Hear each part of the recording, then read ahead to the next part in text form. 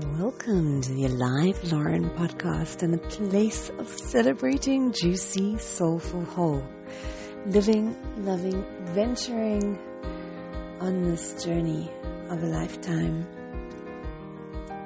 I want to just celebrate just our the power of genuine connectedness, and really just being present to conversations and one another, and just how much impact really being present to someone can have. So I went on a sort of musical festival weekend where it was camping. It was in nature, so there was also camping, which on an aside, I just really love the paradox of the opposites of there's nothing like not having the luxury of things at home to really, really appreciate them. We went somewhere with a bit of a water shortage, so it was a couple of days and it was hot, but there was a limit of one shower per person. So there was a place for tap, you could wet your face and wash your hands, and but in terms of a full shower, they'd asked everybody to just limit it to one per person over those 2 nights or so. So yeah, it was just interesting, because then I really was appreciative of a shower coming home. And also I hadn't really camped, and I just realized how much I love just the presence of nature and the simplicity, the reminder of how much we can actually do without, and how well we can manage simply. And yeah, I had a yoga mat and a sheet and just also massive appreciation for at home, sleeping on a mattress. I think also people who are more geared and kitted out to camping, you can also get thin kind of mattresses that are a bit more substantial than a yoga mat that make it more pleasant. So it's definitely something, to get into, and I think, the more one's geared towards it, it can be a lot more comfortable. But it just was still so, so lovely, those aspects for sure. Then there were many sort of random conversations, and I met 2 friends who were studying at a yeshiva, a place of studying sort of the Old Testament and Jewish laws and things. And it was just so fascinating because I asked about the place he was studying, because he was very excited and passionate about exactly where it was located and that he was studying there. And I asked how he came to be there or what he really likes about it. And he was describing that he'd studied at another place that was just so fixated on the hows, the exact, and correcting him for not doing things exactly, and how he was supposed to stand, or the time, or when this was supposed to happen, and that. And he said he couldn't actually take it. And he left. And then through a friend, he was referred to the place where he is now. And what stood out for me was he just told a story about one of the kind of leading teachers there, who always makes time for him and will randomly, when he sees him, when he comes by him, just mention about how, the most important thing of everything is your relationship with God. That is number one.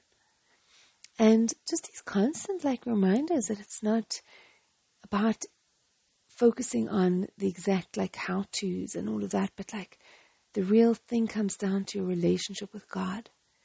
And he also described how one of these lead teachers makes time, and they may be cleaning something at the place. It's a small place, and as they're busy cleaning together, he's really asking him how he is and what's going on with him, and what is he challenged by, and what is he celebrating, and how much he values this being seen and being heard and being engaged with. And wow, I don't know if he's actually told this head teacher, but it just really struck me of just how profound that deep presence and connection and genuine interest in another, in where they're at and how they're doing and what's alive in them.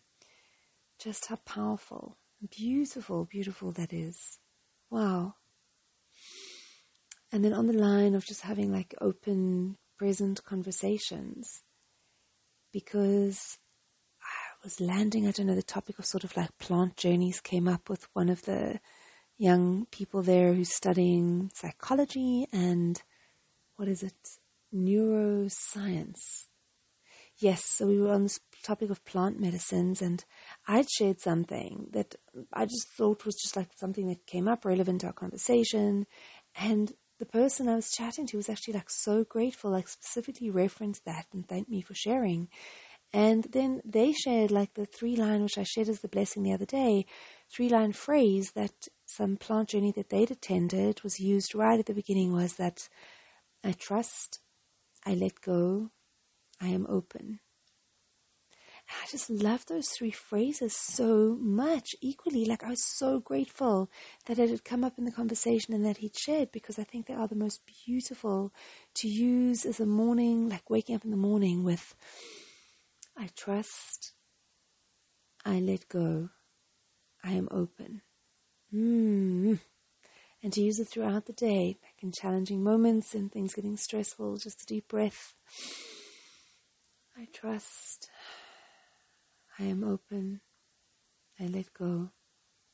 Even if the order changes up a bit, and how beautiful also as like a mantra to concentrate on when going to bed.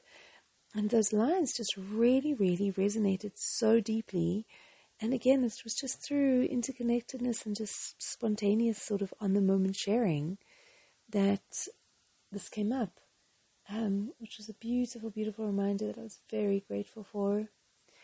And then also the weekend was a big teacher in, my preferences and seeing them and witnessing them, but also just letting them go and being with what is, because it was something that with my youngest son, we hadn't been away or done something sort of away together in a long time. And this was one that my younger son sort of keeps Shabbat, and this was out in nature, and he likes music, so it was music, and it was honoring of Shabbat, and I just thought it would be something nice we could do together. And I don't know, perhaps it wasn't something that he necessarily, having experienced it, would have chosen for himself. And it was just noticing my preference to want it to be something that was like amazing and enjoyable and engaged, and imagining these like amazing conversations we'd have, and to just kind of be okay with it being what it was. And it's okay if it wasn't really that enjoyable. It's okay if there were sort of sometimes silences, and just being present with one another and being out in nature and camping and just sharing an experience. So it was a big teacher in exactly the 3 phrases I've just said. In, I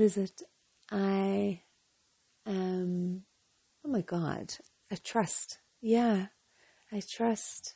I let go of my preferences, let go of my expectations, and I'm open. I'm open to the present and the moments and their interactions unfolding just as they are.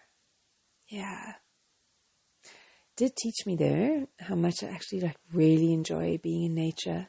There's also a bonfire, like a fire, made on the first night, and how wonderful. Oh my God, I can't remember the last time I sat at an open fire. That was, and just how nice it was how nice it was to be in an environment of looking up and just seeing nature all around. There's definitely no buildings. It was very much off the road, driving on untarred road for a certain amount of time to get to this farm, this property that somebody owns and really wants to use this space for more and more people to come and have different events on the weekend. But also it was lovely. There were tons and tons of olive trees, under which people pitched their tents. So I was very grateful for all of that. And just to reminders and opportunities to learn, which life is gifting us at every available turn. So here is to celebrating the power, of genuine presence and connectedness.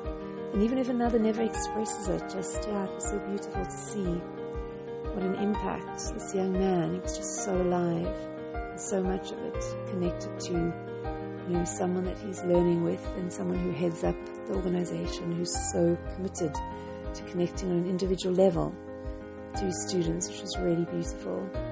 And the magic that's possible when we share in our present conversations, the beautiful tidbits we can get out that can be so meaningful to another just through present engaged conversation. And to witness preferences, greet them, have a nod, a smile, but we don't necessarily have to take them on, and to just be lovingly with what is. Happy adventuring, precious heart, until we meet again. Mwah.